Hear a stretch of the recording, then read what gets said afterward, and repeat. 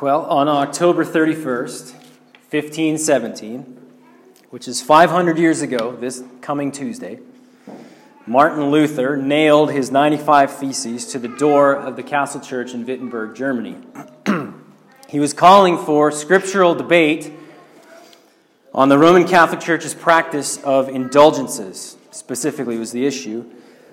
And although it was not his original intent, that act kicked off what became known as the Protestant Reformation, which the Reformation ended up wrestling back the gospel from the Catholic Church, who had corrupted it with man-made traditions.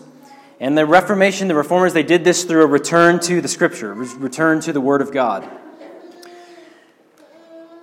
The initial hope of Luther was not to leave or break apart the church, but to reform the church. That was his desire, for the church to change and be conformed to Scripture, not leave it. But it grew apparent in time that wasn't going to be the case, particularly in 1521 when Pope Leo X excommunicated him. And so Luther responded by burning the decree. He wasn't too concerned about it. He burned the decree. He and the other Protestants, they were accused of many things during that time, during the Reformation. One of those things they were accused of was causing disunity, was causing division. They were disrupting the visual church, right? You've got the church, the Catholic Church, and now that they're causing this problem, it's a division, and this was viewed as a bad thing, so they were accused of causing disunity.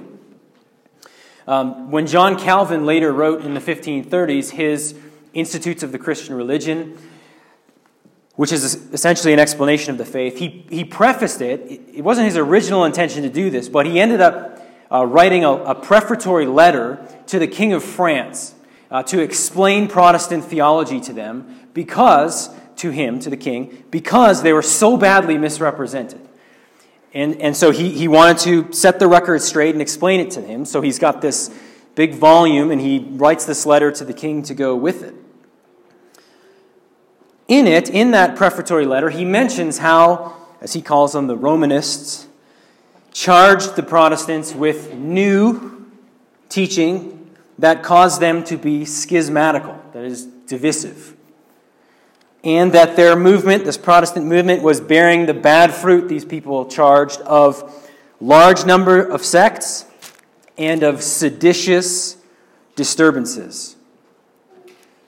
And among Calvin's responses in this preface to his work, in this letter, is that he says, if anyone was actually acquainted with the words of Paul, then they would not be charging the Protestants with anything novel, with anything new. They're not teaching anything new. It's his way of saying we're returning to Scripture, and even what the early church believed and taught, men like Augustine. However, there is no denying that there was a division. There was a split, a separation. But there's some questions that arise about that. One is, was this a bad thing that there was this split? It's one question. Another question is, whose fault was this, really, this division, this split?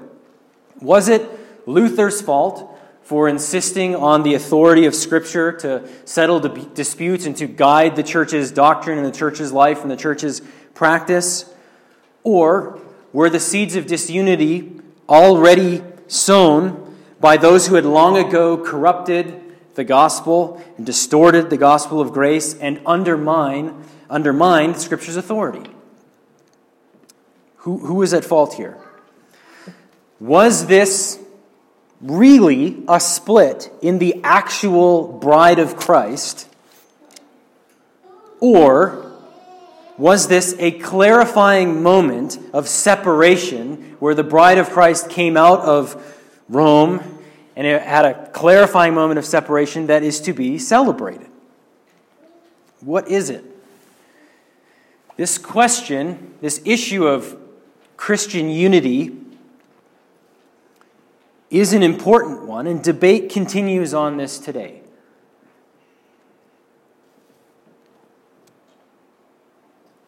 What constitutes true Christian unity?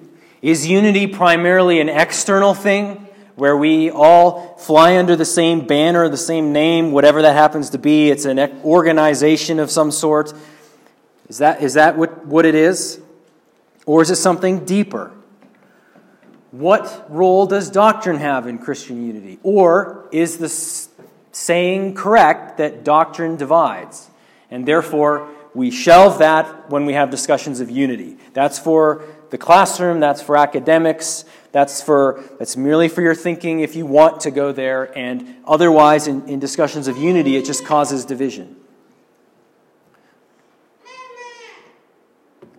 We see the importance of Christian unity in the prayer that Jesus makes in John chapter 17. In verse 23, he prays this. He prays to the Father that believers would be perfectly one, so that the world may know that you sent me. That they would be one, that the world may know that you sent me.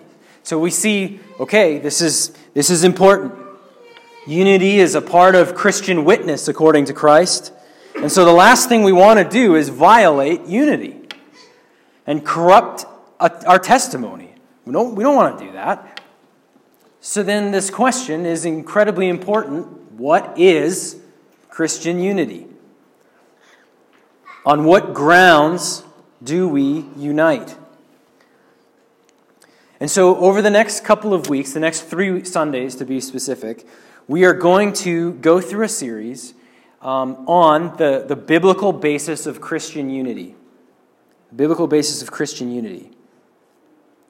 With the hope that this will encourage us, will strengthen us, strengthen our resolve to practice biblical Christian unity right here as we go out from this place, as we perhaps work alongside other churches. We want to be confident and as sure as we can be about what the Scripture teaches about Christian unity. And so I invite you to turn with me to John chapter 17 in your Bibles. John chapter 17. And we're going to look at this chapter to see what it says with regard to Christian unity.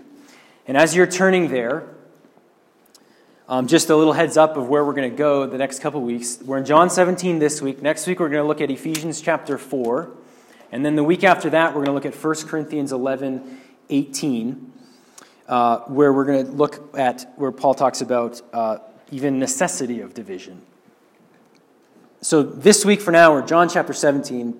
Our main focus is going to be verse 11, but I'm going to read the entire chapter so that we can see it in its context, and hopefully, we want to interpret this rightly. So context is good.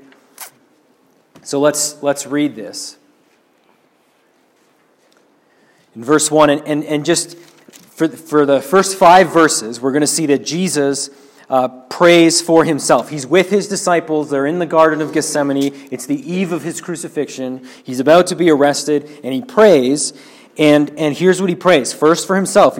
It says this, when Jesus had spoken these words, he lifted up his eyes to heaven and said, Father, the hour has come. Glorify your Son, that the Son may glorify you, since you have given him authority over all flesh to give eternal life to all whom you have given him.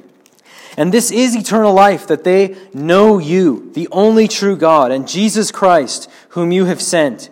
I glorified you on earth, having accomplished the work that you gave me to do. And now, Father, glorify me in your own presence with the glory that I had with you before the world existed. And now he transitions and he begins to pray for his disciples. I have manifested your name to the people whom you gave me out of the world. Yours they were, and you gave them to me, and they have kept your word. Now they know that everything you have given me is from you. For I have given them the words that you gave me, and they have received them, and I have come to know in truth that I came from you. And they have believed that you sent me. I am praying for them. I am not praying for the world, but for those whom you have given me, for they are yours. All mine are yours, and yours are mine, and I am glorified in them. And I am no longer in the world, but they are in the world, and I am coming to you. Holy Father, keep them in your name, which you have given me, that they may be one, even as we are one. While I was with them, I kept them in your name, which you have given me. I have guarded them, and not one of them has been lost, except the son of destruction, that the scripture might be fulfilled.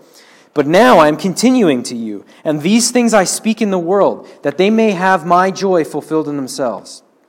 I have given them your word, and the world has hated them, because they are not of this world, just as I am not of this world. I do not ask that you take them out of the world, but that you keep them from the evil one. They are not of the world, just as I am not of the world. Sanctify them in the truth. Your word is truth. As you sent me into the world, so I have sent them into the world. And for their sake I consecrate myself, that they also may be sanctified in truth. And now in these final verses, he's going to extend this and pray for all New Testament believers, all who would come to believe. I do not ask for these only, but also for those who will believe in me through their word, that they may all be one, just as you, Father, are in me and I in you, that they may also be in us, so that the world may believe that you have sent me. The glory that you have given me, I have given to them, that they may be one, even as we are one. I in them, and you in me, that they may become perfectly one, so that the world may know that you sent me, and loved them, even as you loved me. Father, I desire that they also, whom you have given me, may be with me where I am, to see my glory that you have given me, because you loved me before the foundation of the world. O righteous Father, even though the world does not know you, I know you, and these know that you have sent me. I made known to them your name, and I will continue to make it known, that the love with which you have loved me may be in them, and I in them. I want to focus in more closely on verse 11. Zero in on that, which is really the fundamental prayer, especially that second half of verse 11, is the fundamental prayer of this chapter, where Jesus prays for unity. And here's the outline that we're going to look at today. Oh, look at that. It's a little blurry, but it's behind me there. This is where we're going to go. We're going to look first at the subjects of unity. That is, that true Christian unity is for those whom God calls out of the world. We're going to see the origin of unity, that true Christian unity has its origin in God. And finally, the nature of unity, that true Christian unity begins with a unity of essence that's in our very being of who we are.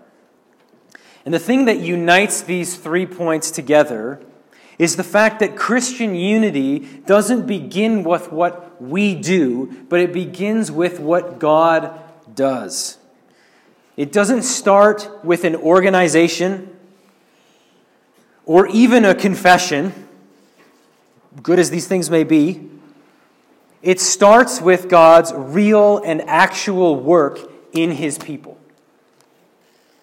If we start with an external organizational unity, then we've got the cart before the horse. That's backwards, and hopefully we will see that quite clearly. Just as we begin, I do want to mention this book. This is a book called The Basis of Christian Unity by Martin Lloyd-Jones. And I just want to reference it because I'm indebted to this book and his understanding of this subject that we're talking about. And I commend this book to you. It's not even 80 pages. It's a great read. And so if you're interested in looking at this further, this is from an address he gave in 1962. But I just want to bring that to your attention. He'll make his way. Some of his thoughts will make its way into the sermon for sure. But all right, so number one, the subjects of unity. Who is this for? True Christian unity is for those whom God calls out of the world. So an important question in this text is, who is Jesus praying for? Who is he praying for? We read in verses 1 to 5 that he first prays for himself. And again, remember, Jesus in the Garden of Gethsemane, he's about to be arrested and crucified. He's with his disciples. And in verse 6, after he does pray for himself, he shifts and begins to pray, it says there, for the people whom you gave me out of the world. The people whom the Father gave him out of the world. And so then if you follow the pronouns through this chapter after this, you'll see a lot of they and a lot of thems throughout this chapter. It's talking about this group. It's a particular group of people being referred to.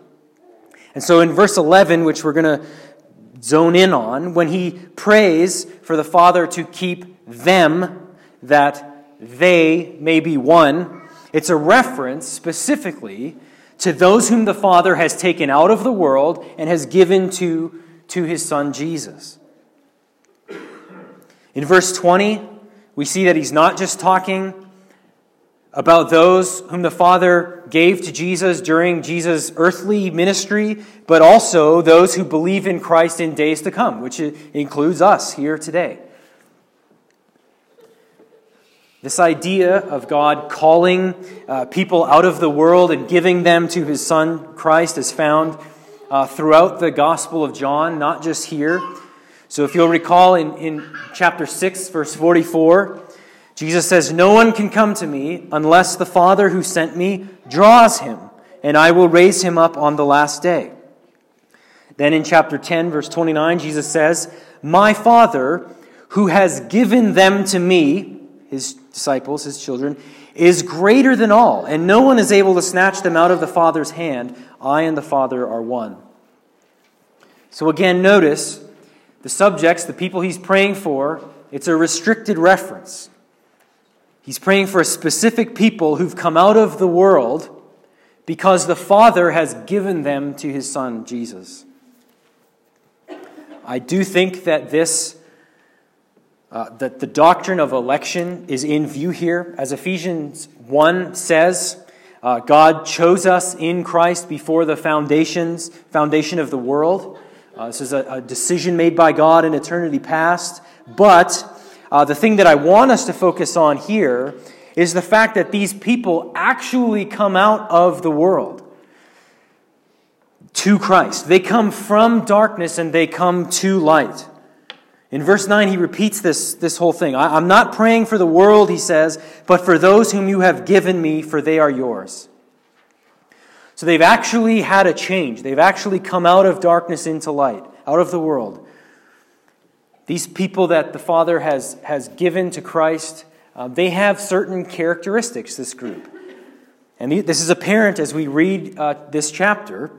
And so we'll just mention a few of these characteristics briefly. So in verses 2 and 3, we see that these people have been given eternal life, which is described as knowing God and knowing his Son, knowing Christ. So this group of people that Jesus is praying for, the subjects of unity, they know God and they know Jesus and they've received eternal life. It's again there at the end of verse 8, where they believe that the Father sent Jesus. This is what Christ says. This group believes these things, but they've also, it says that they have received and they have kept God's word. So they've believed Jesus' word that he brought to them, his teaching, his instruction. If you'll recall in John 6, many people said this is a hard teaching and we're out of there. They abandoned him. But these people he's praying for have received his word. They've believed it and they've kept it. They don't just say, "Oh, it's important." Sure, yeah, it matters. It's an important thing he said. It's an important word. They receive it. They believe it. They stand upon it. Verse 6a, "They have kept your word." They believe it and they submit to it. Verse 8, "For I have given them the words that you gave me, and they have received them and have come to know in truth that I came from you." Verse 14, "I have given them your word." We also see they're sanctified by this word. In verse 17, "Sanctify them in the truth. Your word is truth." So these are people who receive the word of God and are being sanctified by it. These people he prays for are not only separated from the world, as we've already seen, but we're also told that they're hated by the world. Verse 14 again, "I've given them your word, and the world has hated them because they are not of the world, just as I am not of the world." And so Jesus is praying for a specific group. That is, those who actually, truly, really do belong to him. It's not a prayer for just anyone who claims to be a Christian, but those who are actually given to him by the Father. And these people have certain characteristics to them. They believe the Father sent Christ. They've received the word of Christ. They've come out of the world, and they're receiving the world's scorn due to their identification with Christ Jesus.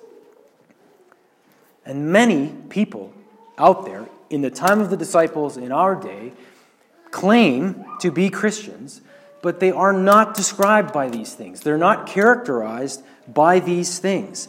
And Jesus is not praying for them. True Christian unity is for those whom God calls out of the world. That's who he's praying for. That's who Jesus asks the Father to unite. We must understand that conversion to Christ, that becoming a Christian, is a real thing. That an actual conversion takes place. Something actually happens. It's not merely something that just is decided like on, whether we become part of the Rotary Club or not, or whether we eat this or that. It's not just something that happens, it's just a decision up in the brain. There's an actual change that occurs. Something actually happens. It's called conversion for a reason, because there is a conversion. These people undergo a change. And God actually gives these people to his Son, Christ. He actually transfers them from darkness to light. Settle down.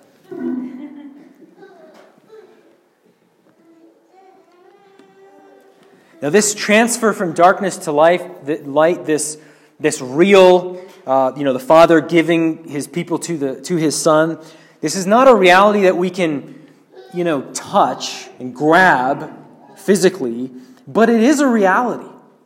It's a real thing.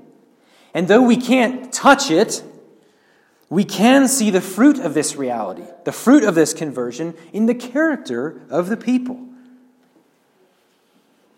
In the fruit that's produced, in receiving the word, in keeping the word, in believing what Jesus says of himself, in believing what Jesus says of the Father, in believing that he reveals to us the Father, and he comes from the Father.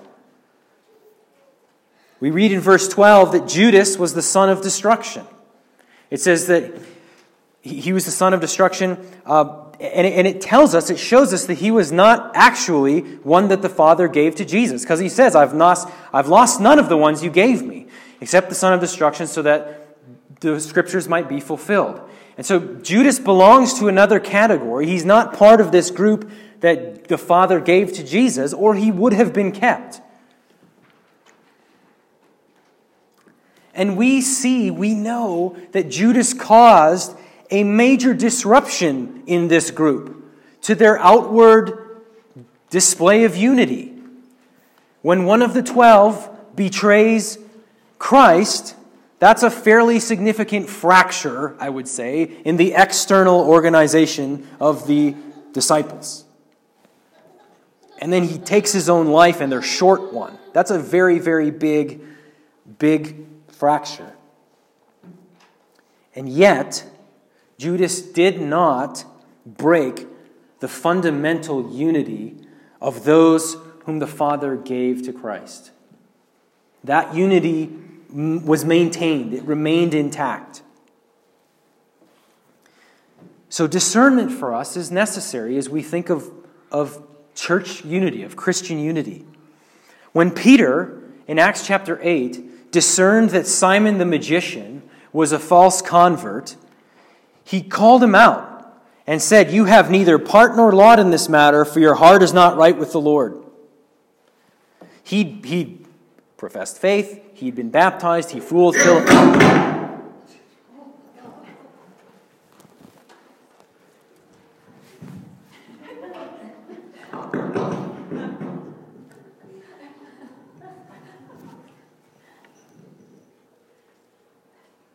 Can't even breathe on it.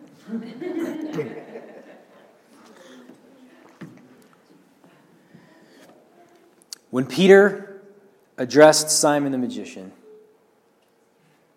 Simon was able to fool Philip. Simon was able to fool Peter for a time with his profession, with some sort of, it wasn't obvious to them at first. But Simon eventually outed himself by wanting to pay money to receive and give the Holy Spirit. And Peter knew enough to know this man is not right with the Lord. He has not been converted. His heart is not right, he says. He'd not come out of the world. He was still, Peter says, in the bond of wickedness. And so Peter rebukes him. And the result of that is there's some measure of division. There's a break here in the outward organization of the church. We can't know everyone's heart. We're not called to know everybody's heart. But we are called to be discerning in our practice of unity. True Christian unity doesn't begin with an external organization, but with the work of God. Unity is for those whom He has called out of the world and has given to His Son. It's not just for anybody who wants it. The subjects of Jesus' prayer are those whom the Father has given to Him. Secondly, the origin of unity. True Christian unity is from God. It has its origin in God. So let's read second half of verse 11. Jesus prays, Holy Father, keep them in your name, which you have given me, that they may be one, even as we are one. So here's this prayer for unity. And we've already determined that the subjects of this unity are those whom the Father has called out and given to His Son. But who makes this unity happen here? Who makes this happen? It's God. He says, Holy Father, keep them. In order that, for the purpose of, so that they may be one. Jesus is praying for the Father to bring about this unity.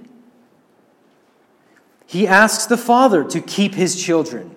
That is, to hold them, to keep them from falling, to keep them from falling away into destruction. He prays that the Father will do this so that they may be one. They may be united, unified. And so the Father's preservation of His children is one of the means of our unity. It's one of the ways that He keeps His church united, is He doesn't let His children fall away completely. Christian unity is firstly and primarily a work of God. Nowhere in this text, in fact, are Christians told to do anything. This is a prayer. Jesus is asking His Father to do something. We're not told to do anything here. It's a prayer for God to act. And I would add, we should not think that the Son's prayer is going to go unanswered by the Father. They are perfectly one and on the same page. This prayer will be answered. As surely as the Father will not let anything or anyone snatch any of His children out of His hand, John 10, He will preserve His church. He will preserve it in unity and bring all of His children finally and completely to Himself. Though the church is oppressed on every side, though there be those that hate her, as we just sang, though we be hated by the world, the Father will preserve His people. He'll preserve His church. The ultimate fulfillment of this will be one day when we reach the new heavens and the new earth and we have glorified bodies and sin is finally and completely defeated and death, the final enemy, is completely and utterly defeated. But, as we'll see as we go, especially through the next couple of weeks, it's also a reality that is experienced now. It's not perfect, it's imperfectly experienced now, but it is experienced now. And there is a wonderful hope and encouragement in this. unity doesn't hang entirely on you and on me, and this is very good news. The kingdom of God and its advancement doesn't hinge on our ability to get the right organization just so. It's God's work. As He keeps His children, He keeps His church. John 17 is often used to say that, the world knowing the Father sent Jesus depends on us. We read that. We'll see it in a little bit here in 21 and 23. He's praying the Father would keep His children united so that the world may know that the Father sent Jesus. And then it's taken from there to say, well, we better unite in our organization here. The world has no hope. They're not going to know if we aren't together in the same group or the same organization or the same church or same umbrella, whatever it is, then what hope is there for the people? Well, our hope is that God will answer this prayer. The Father will answer Christ's prayer. It's not primarily on our ability to get our organizations just so. And praise the Lord, that's not the case. That would be terrible news.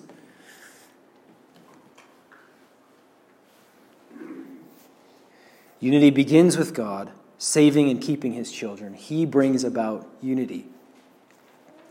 And I certainly do think that there's an implication here for us to maintain the unity that God gives.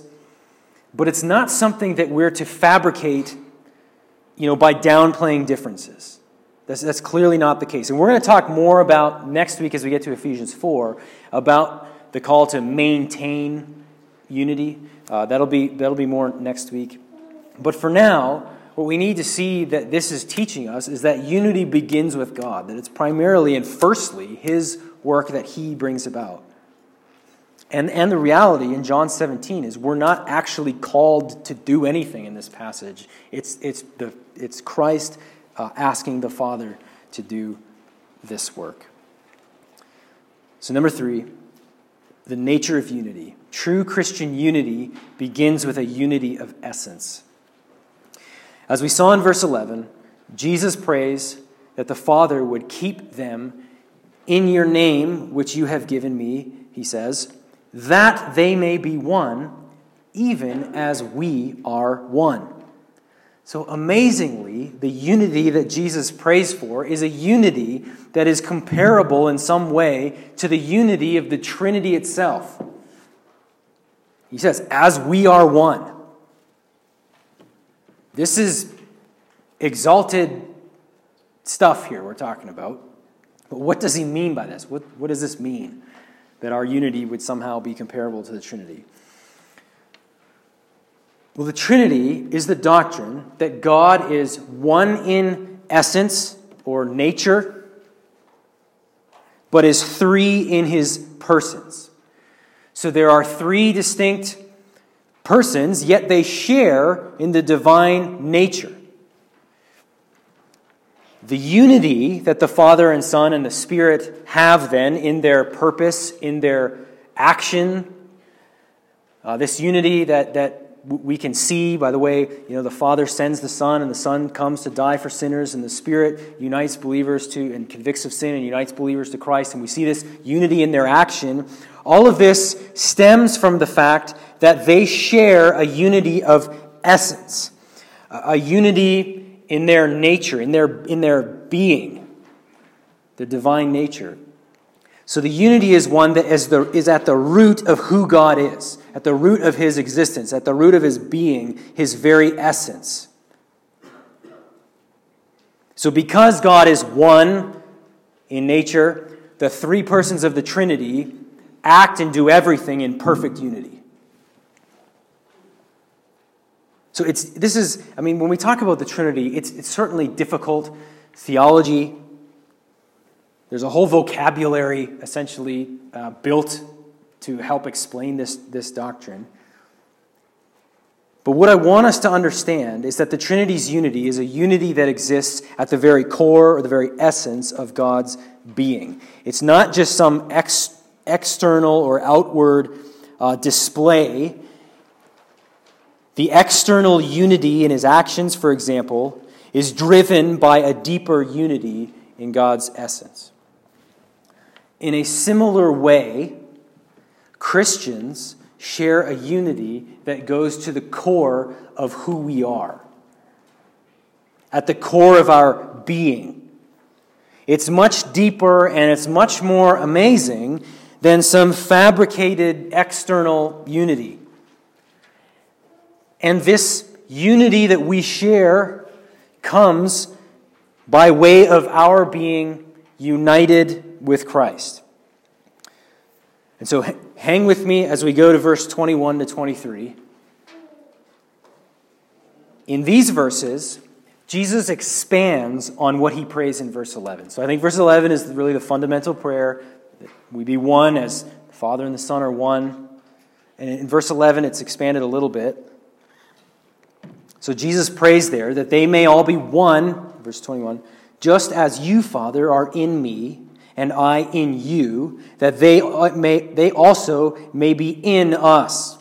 And then in the second half of 22, that they may be one, even as we are one, I in them, and you in me.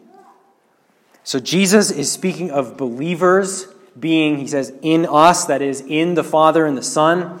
And he speaks of Jesus being in believers and the Father being in Jesus. So what we have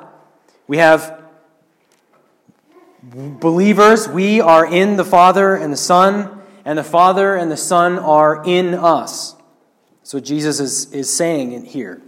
This is, again, can be confusing language, but it's ultimately describing, it is a reference to our union with Christ.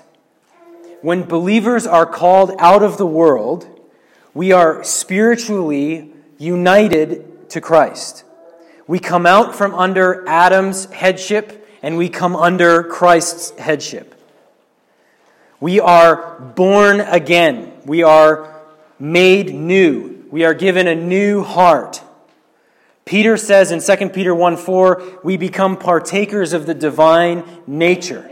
This doesn't mean we become divine, but it's a reference to this mysterious union we have with Christ, in which we are in Him as He is in us. We are united to Him. Christians are actually changed, actually made new at their conversion, and we are united to our Savior, and all the blessings of salvation come to us because we are united to Christ Jesus. So we are given a new heart of flesh. We're born again. We're made new. We're not what we once were. We've left the world. We're made new. Jesus becomes the head, and His people become the spiritual body. You know that analogy that Paul uses in Corinthians? It's the same concept of our union with Christ. Jesus is the head. We become His spiritual body. And every person who is born again, who is a Christian, shares in this. We together form Christ's body. We share this in common, and this is the nature of our unity. This is what I mean by our unity is a unity of essence. It's who we are now as God's children. We are, at our core, new people with new hearts. We then together share in this reality. Everyone who's gone through this, who's been regenerated and born again, together share in this.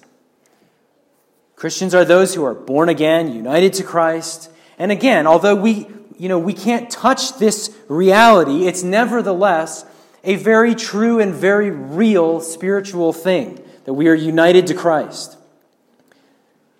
And again, though we can't touch this reality, necessarily see it with our eyes in one sense, we can still see the effects of this and fruits of being united to Christ. We've already looked at some of them, the characteristics of these people Jesus prays for. But we now love God. If you love God truly, it's because you've been united to Christ. We love His people. This is the effects of this union with Christ.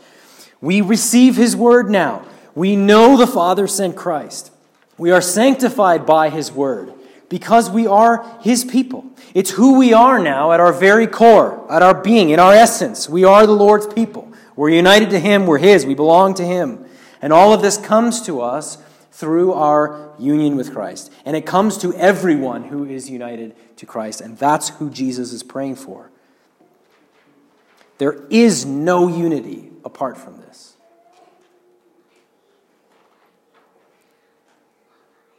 And so Christians are together made Christ's body. In the 1960s, evangelical Christians in England were in the midst of controversy surrounding how to engage more liberal Christians, especially in the Church of England. How to engage with professing Christians who were out-and-out liberals. A number of these evangelicals who believed the great truths of the gospel nevertheless thought they needed to treat liberal Christians essentially as brothers and sisters. Even though many of these people denied the Scriptures as the Word of God, the authority and inerrancy of Scripture, they denied the deity of Christ, many of them. They denied the Trinity. Some of these very things that Jesus says are, characterizes his people in John 17 and other important truths from Scripture that Christians believe. Many of these liberal professing Christians denied these things, and yet many evangelicals didn't want to separate from them, wanted to somehow include them in the church and not be disruptive.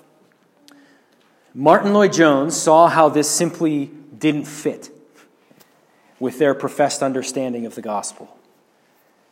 And he argued that the question everyone should be asking is, what is a Christian? Christian unity is for Christians. So then, what is a Christian? And that makes a lot of sense to me, that would be an important question to settle as we think of what is Christian unity. Well, what is a Christian?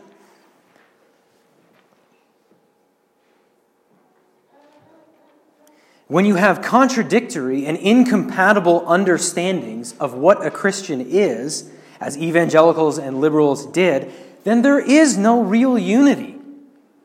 It's that straightforward. And we need to be honest about that. I think everyone should be honest about that. That would be very helpful. There's no real unity if you cannot even agree on what a Christian is. And we see in John 17 that in our essence, Christians are those who've been born again by the miraculous, converting, regenerating work of the triune God. And they receive this word and they know Christ is from the Father. A Christian is one who has at their core been made new.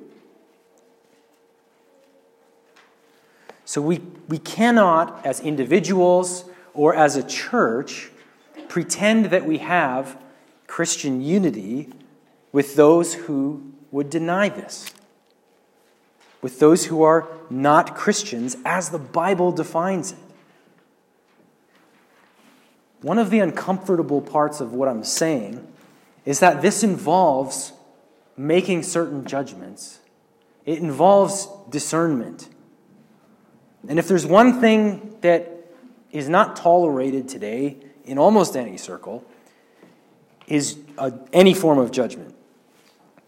Now, we are not the final arbiters of anyone's salvation, but we see appropriate places to make judgment calls in the Scriptures. The practice of church discipline, for example, we see in that judgment is to be made. If someone's profession of faith is not matched by their lifestyle, then they are to be, there's steps to follow. They're even outlined carefully by Christ in Matthew 18 to follow. But if they refuse to repent and align themselves with Scripture, then they're to be placed outside the church. And friends, that is a form of judgment. Paul explicitly says, 1 Corinthians 5, what have we to do with judging outsiders? Is it not those inside the church that we are to judge? I mean, clearly there's a type of judgment that is to be made.